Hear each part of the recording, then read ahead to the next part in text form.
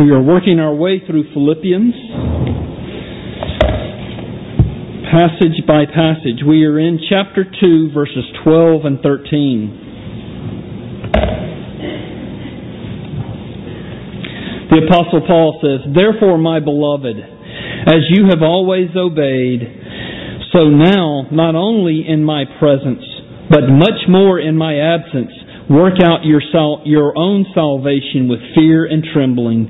For it is God who works in you, both to will and to work for His good pleasure." Let's pray. God, as we have read this short passage that is so full of spiritual meat, but I pray that we would all feast upon it, and in so doing, grow up in our salvation and grow up in our walk with Jesus Christ. We ask in His name, amen. When I first came to Westminster, we had a softball team, and after I hit a couple of home runs, I thought Rip was going to give me a raise after my first 6 weeks at the church. During that time, the bat also flew out of my hand and hit Jim Belisario in the head and took his flesh and peeled it back a few inches, so maybe that tempered things a bit. I enjoy hitting softballs, and softballs are easy to hit, but my real specialty is hitting fastballs. If I have one real sort of unique talent, it is my ability to see and turn on a fastball. My senior year in high school, we were playing against the mighty Noonan Cougars, Noonan High School. And they were a quad A school, and we were just a little puny single A school. Noonan at the time was undefeated and ranked first in the state at the highest classification, but we had our ace on the mound in the game that we played them, and we went into extra innings tied 1-1. And so I came to bat, and I was guessing that I would see a fastball, but when the pitcher delivered the pitch, immediately, even as it was coming out of his hand, I recognized that he was turning his hand over and was throwing a curveball. And since I'm a left-handed batter, although I'm right-handed throwing and everything else, since I'm a left-handed batter, I could recognize that pretty easily. And so immediately, I knew that I would have to wait a little longer for the pitch since I wasn't getting a fastball. So I took a deep breath, and then as time seemed to stand still. It's not really happened to me before or since that time. It is the oddest sensation. I saw the ball spinning as a curveball, and as I'm watching it, it didn't break. It just stayed on a flat plane about a little over belt high right down the middle of the plate. And this is what they call in baseball a hanging curveball. It's a mistake for the pitcher to pitch a hanging curveball. And this baseball looked like a watermelon that was up there, just floating in front of the plate. The hardest part of hitting the ball was waiting for it to get to the plate. But once it got there, I crunched it. We were playing on Noonan's Field, but for some reason we were the home team. I can't remember why we would be. Maybe because they were the big bad school and didn't want to travel to our place, so they gave us right of being home team even on their field. Their field is also doubles as the practice field for the football team. So instead of having a regular home run fence, and it being, kind of semicircular, the center field goes out to a point. And so it's quite a ways away. And I hit it to center field and thought, it wasn't going to go over the fence, but it cleared the outfielders easily, rolled all the way into the corner. And there was one problem. The problem was Mark Bettis was on first base. His nickname in high school was Boots because he was such a slow runner. In fact, I caught up with him right after he rounded second base.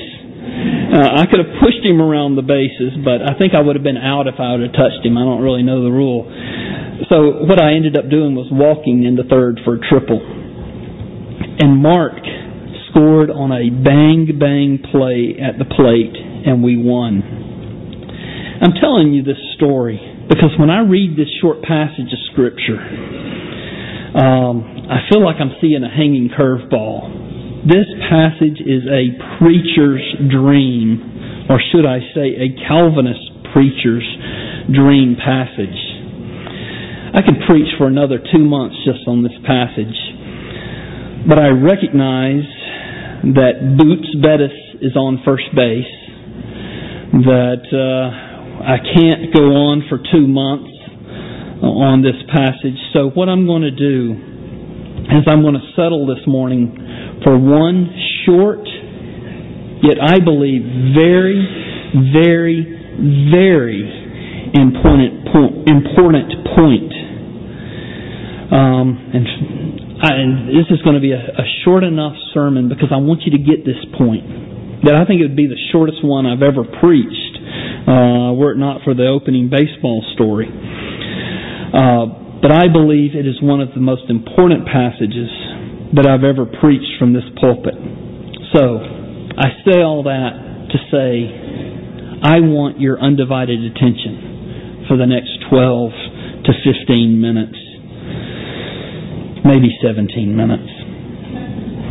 Or 20. Before we get into the passage, I want to make a couple of introductory remarks. First of all, this passage is a perfect example of what we call biblical mathematics. Biblical mathematics, doing biblical mathematics is not exactly how we do mathematics. When you add God to the equation, it tends to change things a bit. For instance, how do we describe the Trinity? We say 1 plus 1 plus 1 equals 1. 3 persons in the Godhead, 1 God.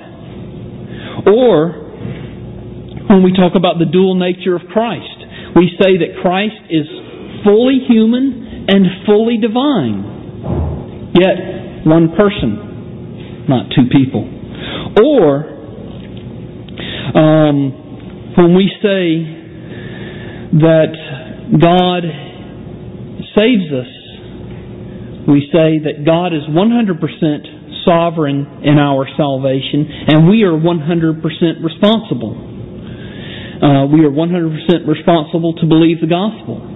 But God gives us the faith to believe. And so there's God's 100%, our 100%. It doesn't equal 200%. Rather, that also equals 100%. And then when we talk about the Bible is 100% God's Word. It's also 100% man's Word. Yet we don't have 2 books. We don't have 2 levels of faith. Rather, we have 1 book that is entirely God's Word and man's Word. Emphasizing, of course, God's part in that, and it is 100% inerrant, inspired, and authoritative. All this 100% equals 100% doesn't make sense to us oftentimes. Excuse me. In fact, oftentimes we get into the error of thinking, well, excuse me, we've got to do our 25% and God adds His 75%, or we've got to do our 5% and God adds His 90%. That's not the way it works. 100% equals 100%. It doesn't make full sense to us sometimes, but that should not surprise us. Because you cannot fit the infinite God into your pea brain. Neither can I. In fact, if we could figure God out, God wouldn't be God, or either we'd be God, because the finite cannot fully grasp the infinite. The second introductory remark has to do with the meaning of these two verses. People tend to read these two verses here in verses 12 and 13 with a strictly individualistic meaning. Typically, people see Paul speaking about individual sanctification. In other words, most people believe that Paul is saying to each individual that they are to work out their salvation with fear and trembling, for it is God who is at work in them as an individual, both to will and to do, or will and to work, according to His good pleasure. But this passage is not focused on the individual primarily. I think you can make applications to the individual. I'm going to make applications to the individual this morning.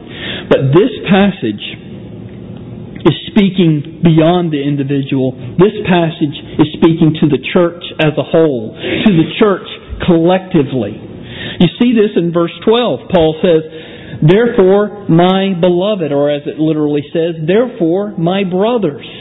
He's not speaking to one brother. He's speaking to everybody, and brothers here includes men and women. It includes boys and girls. And if you look at verse 14, I think verse 14 really clarifies this. Paul says, "Do all things without grumbling or disputing." In other words, Paul is still on this topic of church unity. He is speaking to the entire church. And Paul is saying to the church, you must work at being unified as a church, even when He's not there. And that's what he says in verse 12. Not only in my presence, but much more in my absence. Work at being unified as a church. Why?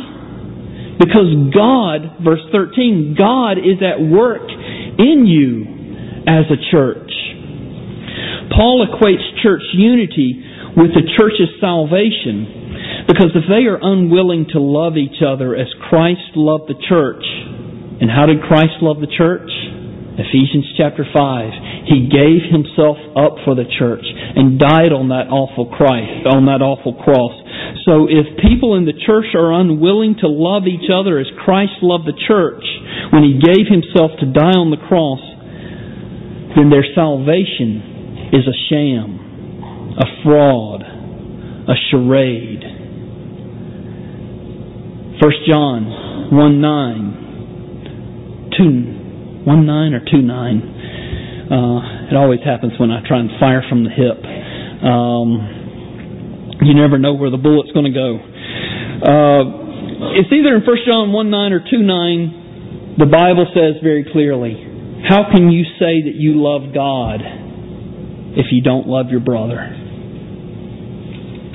And so it is a very serious matter if you are unwilling to forgive or to serve or to love everyone else in this congregation. Or to put it more positively, you must work, to use Paul's language in verse 12. You must work at forgiving, work at serving, work at loving everyone else in this congregation, especially those whom you find it most difficult to love.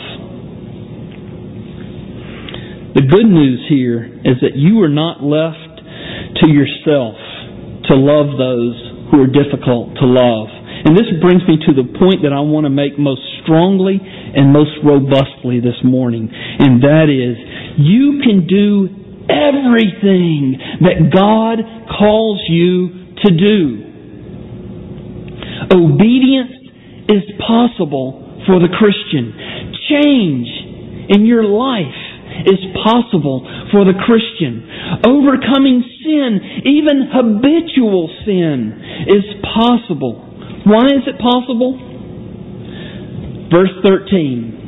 Because God is at work in you, both to will and to work for His good pleasure. When you become a Christian, the Holy Spirit And He's not an impersonal force.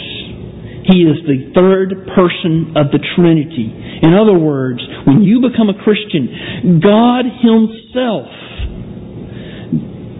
comes and takes up residence in your soul. And He is at work in you every moment of every day. He neither sleeps nor slumbers. Even when your thoughts and your desires are not focused on Him, He is focused on you. I'm going to resist giving you a mini theology of sanctification or an overview of the work of the Holy Spirit this morning. If you want to know how the Holy Spirit works, how He sanctifies you, how He makes you more like Jesus, how He makes it possible for you to obey Him, what I'm going to do is give you a little homework assignment. Read John chapters 14 through 16, so chapter 14, 15, and 16, and Romans 8. And read these 4 chapters several times this week. Meditate on them. And what you will learn will be more helpful to you than anything I can say here in this sermon. But my point to you this morning is that you can do everything that God calls you to do. In fact, I'm going to go further. To deny that you can obey God, or to think that you cannot give up a sinful habit, is to deny and disrespect God. Is God all-powerful? Is God at work in you? Then why aren't you able to obey Him? If you still say that obedience and change is not possible in your life, then I must ask, is God really at work in you? Look at verse 12. Do you see here at the end of verse 12 where He says, work out your salvation with fear and with trembling? The reason Paul inserts this little phrase, fear and trembling, is because it is an awful thing to deny God's work in your life. He promises that He is going to work. And for you to say obedience is optional, or obedience is unnecessary, or obedience is impossible, and yet God says He is at work in you, bringing His will and His work to bear on your life, to change you, to make you more like Jesus, for you to deny that is something that ought to make you fear and tremble. To deny God who is living in your soul, to deny His power. But I can hear some of you asking, well, doesn't Paul say the desires of the flesh are against the Spirit, and the desires of the Spirit are against the flesh? For these are opposed to each other to keep you from doing the things you want to do? Absolutely, Paul says that. Paul says that in Galatians 5:17. But do you know what Paul says in the verse immediately preceding it? In Galatians 5:16? He says, walk by the Spirit, and you will not gratify the desires of the flesh. So even though verse 17 says it seems impossible to obey God, verse 16 says it is very possible. In fact, if you walk according to the Spirit, if you walk according to the third person of the Godhead who has taken up residence in your soul, who is at work in you both to will and to do according to His good purpose, you will not gratify the desires of the flesh. I want you to hear me closely, because it's going to be easy for you to misunderstand what I'm saying, because I'm talking about some biblical mathematics here. It is impossible for us to obey God. It is impossible for us to repent of any sin, much less overcome any habitual sin in our own strength. Jesus says, without me, you can do nothing. John 15:5. If you're reading through, if you take me up on that assignment of John 14, 15, 16, and Romans 8, you'll see in John 15:5, right in the middle, Jesus says, without me, you can do nothing. But with me, you will bear fruit. We are 100% impotent when it comes to obeying God in and of ourselves. But because God is at work in us, changing our wills and our desires, empowering our actions, then we can obey. In fact, in regard to obedience, we are more than conquerors through Him who loved us. We're going to get to the end of Philippians and we're going to read the Apostle Paul saying, I can do all things through Christ who gives me strength. But that's what God has promised to do. That's what God is promising to do in your life right now as a believer. Verse 13, are you going to deny His power? For it is God who works in you, both to will and to do according to His good pleasure. That's what God says He is doing in the lives of believers. We can obey Him. Does it mean that we become sinless in this life? No, of course not. Does it mean we won't struggle with temptation to sin daily or even moment by moment? No, we'll always continue to struggle with temptation. We'll always continue to struggle with sin. And we will fail daily. But we can obey, and we will build a pattern of obedience into our lives. But it won't be us and our strength. It will be the result of God working in you. How does Ephesians 2:10 go? I got to start with verse 8. For it is by grace you are saved, through faith, this not of yourselves, it is a gift of God, not by works, so that no one can boast. For we are God's workmanship, created in Christ Jesus to do the good works which He prepared in advance for us to do. When we do good works for God, it is because He has prepared us and He is working in us. And so all the glory goes back to Him. I bet some of you are really confused right now because I'm talking about 100% ability and I'm talking about 100% inability. And I'm doing it in the same breath. And so I know some of you would like for me to say a little bit more about this dynamic to take away some of the confusion. I'm not going to do it now. The good news is we'll get to it in Philippians 3, the second half of Philippians 3. The bad news is that at this pace we'll get to the second half of Philippians 3 sometime just before Christmas. So to assuage you, let me read the relevant passage in Philippians 3, verses 12 through 16. Here's the Apostle Paul struggling, or rather giving voice to the 100% ability and the 100% inability.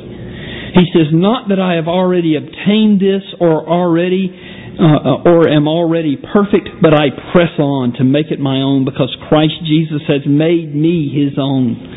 See that? Why does he press on? Because Christ Jesus has made him His own. Brothers, I do not consider I have made it my own, but one thing I do, forgetting what lies behind and straining forward to what lies ahead, I press on toward the goal for the prize of the upward call of God in Christ Jesus. Let those who are mature think this way, and if in anything you think otherwise, God will reveal that also to you. Only let us hold true to what we have attained. So is it clear now? Yeah, I didn't think so. I'm going to make a few brief applications and we'll be finished. The first application is there's a lot of wrong theology out there that makes obedience optional or less necessary. how can I say it any more clearly? Reject all that type of teaching. God's intent in saving you is to make you, in your thinking and in your conduct, more like Jesus Christ. The Great Commission, Jesus said, "Go therefore and make disciples of all nations, baptizing them in the name of the Father and the Son and the Holy Spirit, teaching them to observe or to obey all things I have commanded." And listen to what Jesus says in the Sermon on the Mount. He says, "Whoever relaxes one of the least of these commandments and teaches others to do the same will be called least in the kingdom of heaven. But whoever does them and teaches them will be called great in the kingdom of heaven." God doesn't relax the need for obedience. He saves us apart from obedience. Actually, He saves us in obedience, but not our obedience. It was the obedience of Jesus Christ and His perfect righteousness and going to the cross in our place. And God, when we come to Jesus, God counts Jesus' righteousness to our account. And so our obedience before God looks perfect because it is perfect, not because it's our obedience, but because it's Jesus' obedience that is given to us.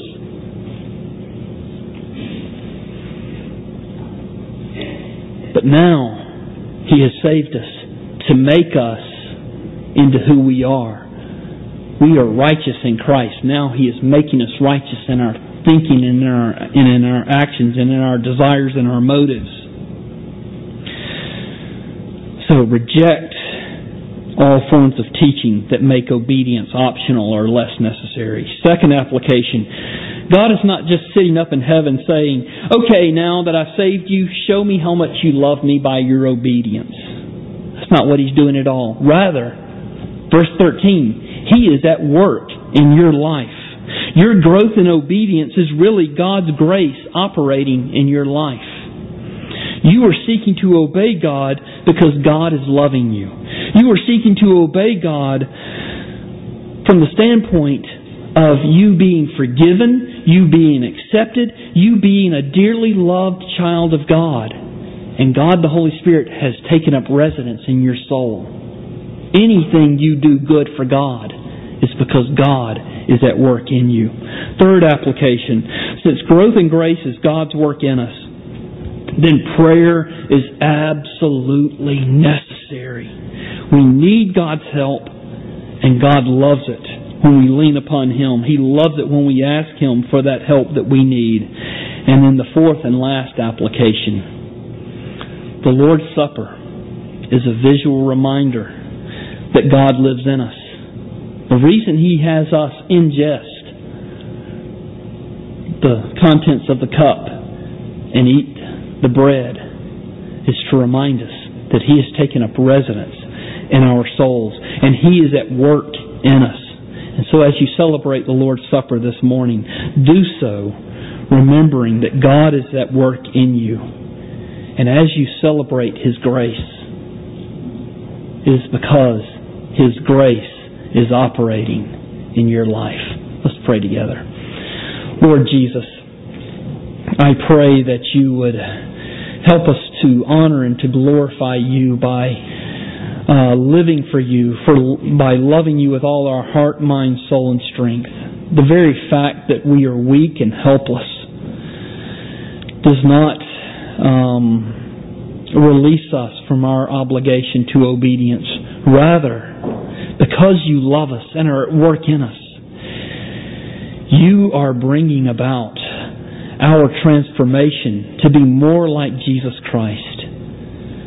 And so I pray that You would work in us. Encourage the downcast. Cast down the prideful. Help us all to flee to the Lord Jesus and cling to Him, for He is our life and His Spirit is at work in our souls. We pray in His name.